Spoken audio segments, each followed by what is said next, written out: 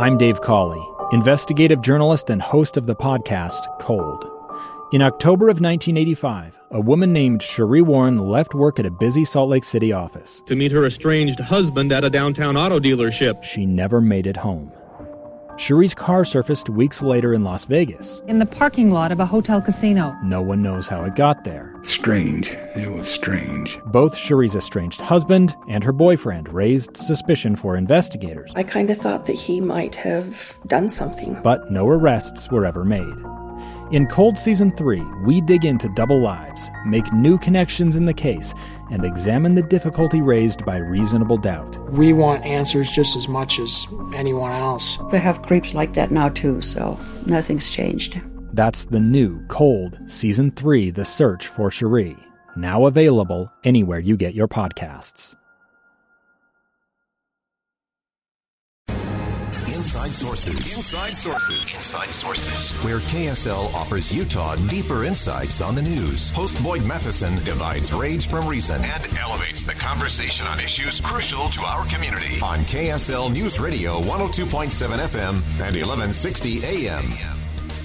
The headlines, of course, today surrounding the one-year anniversary of the murder of George Floyd at the hand of a Minneapolis police officer. More headlines that the family of George Floyd met today in the White House with President Joe Biden and Vice President Kamala Harris.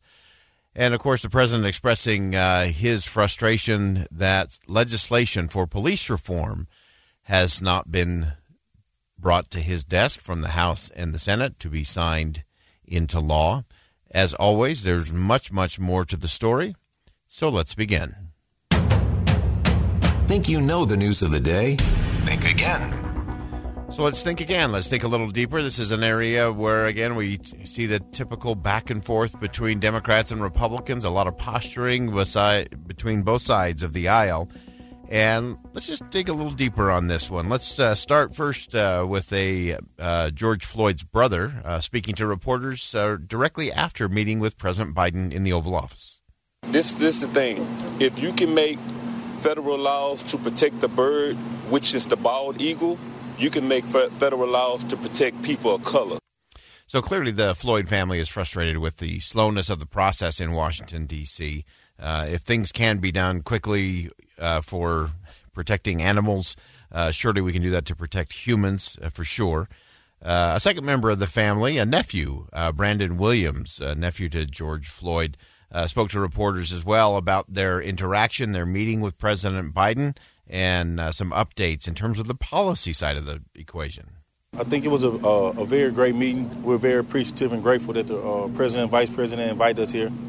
I think that the meeting went well. He showed concern, and I think genuinely he wanted to know exactly how we were doing and what he could do to support us. And he did let us know that he supports passing the bill, but he wants to make sure that it's the right bill and not a rush bill. He also said that he set that deadline. He's not happy about it not being met, but all in all, he just wants the bill to be right and meaningful and that it holds George's legacy intact. So it needs to be the right bill, not a rushed bill. I think that is important. I think that's great that the family is saying that to the public, that it is more important to get this right than it is to get it rushed. I also think, though, and we talked about this in hour number 1 today, I do think it's really important for us to think through the areas where there is broad agreement, overwhelming agreement. We were talking with former Chief Burbank earlier, and talking about, look, everybody agrees we need a database. Everybody knows we need to analyze the data of what is happening, and we need to make all of that transparent and available to the public. That can build trust. That can help both law enforcement and the general public. We've got to forge those relationships of trust.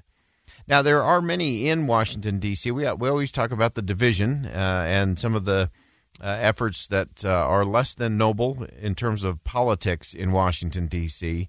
There are a lot of people working on both criminal justice reform and police reform from both sides of the political aisle. We spoke with Utah Senior Senator Mike Lee earlier, who's been in the middle of a lot of those criminal justice reform pieces, with Cory Booker, Democratic Senator from New Jersey, also with Republican Tim Scott. And so I want to go to some of these comments that show where we actually are in the process and that we might actually be closer than we think if we're willing to scrap this idea of a 2,000-page, broad-brush, sweeping piece of legislation and target areas we know need to be fixed and everybody agrees on. Let's start with Senator Cory Booker from New Jersey. I start with our fundamental American values. When someone violates the law, again, this is not about the officers out there who every single day go into tough situations, do their job. This is about people who violate the law, often ending in someone's death. We've seen the videotapes of these things that do not comport with not just our common values, but even the police profession looks askance and looks down on. We have to have a real criminal accountability. That's so important. These fundamental American values. And when someone violates the law, it's not about all of the police. It's about that particular officer out there who did the wrong thing. And we have to validate and recognize the vast majority of those who, as Senator Booker said, go into harm's way every single day, make tough decisions, and we can do this. I want to continue with Senator Booker for a moment because he's really sending a message that, yes, we are close on this because both Republicans and Democrats, leadership on both sides, have said, sit down at the table and let's get something worked out. I wouldn't have a negotiating partner in Tim Scott if Mitch McConnell didn't believe that this is something that we should be at the table trying to work through. We are on the Senate side working in good faith to bring this to a conclusion. I, in one of my negotiations, sat with Karen Bass and Tim Scott in, of all places, the Strom Thurmond room in the United States Senate. And you had 3 African Americans sitting around a table trying to work this out. I know there's going to be a lot of folks who have a lot to say about this before we finished our work, and God willing, we'll land this on a bill.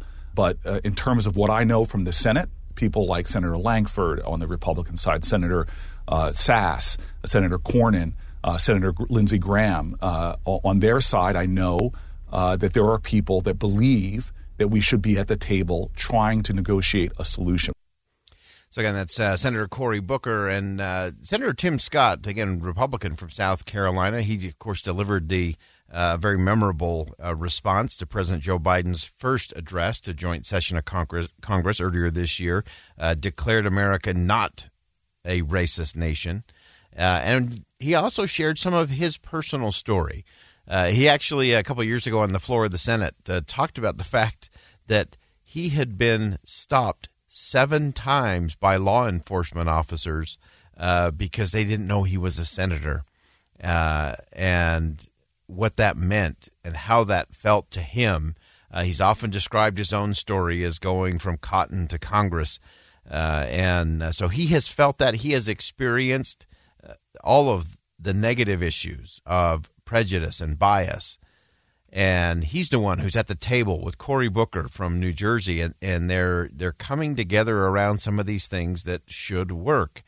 Of course, one of the sticking points has been this area of immunity. Really interesting. House Majority Whip, Democratic Representative Jim Clyburn, who's long been part of the civil rights discussion and movement, made a really important statement in terms of how do we get a bill that can be passed and signed into law.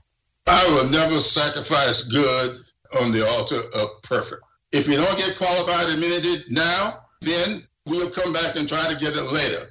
But I don't want to see us throw out a good bill because we can't get a perfect bill. And I think that is the most important thing for us to be thinking about when it comes to police reform. We don't need a perfect bill. We don't need a 1,500-page bill. Let's not sacrifice the good at the altar of perfect, as Representative Clyburn said. Let's get the things we know we need to get done that everybody agrees on. Let's get that passed, and let's get that signed into law. Think Again with Boyd Matheson on KSL News Radio. A stranger with a gun came upon 2 teens taking pictures under a rising full moon. But violence is only the beginning of this story. Sometimes I thought, there are no miracles. Yeah, there are. and this is a big one.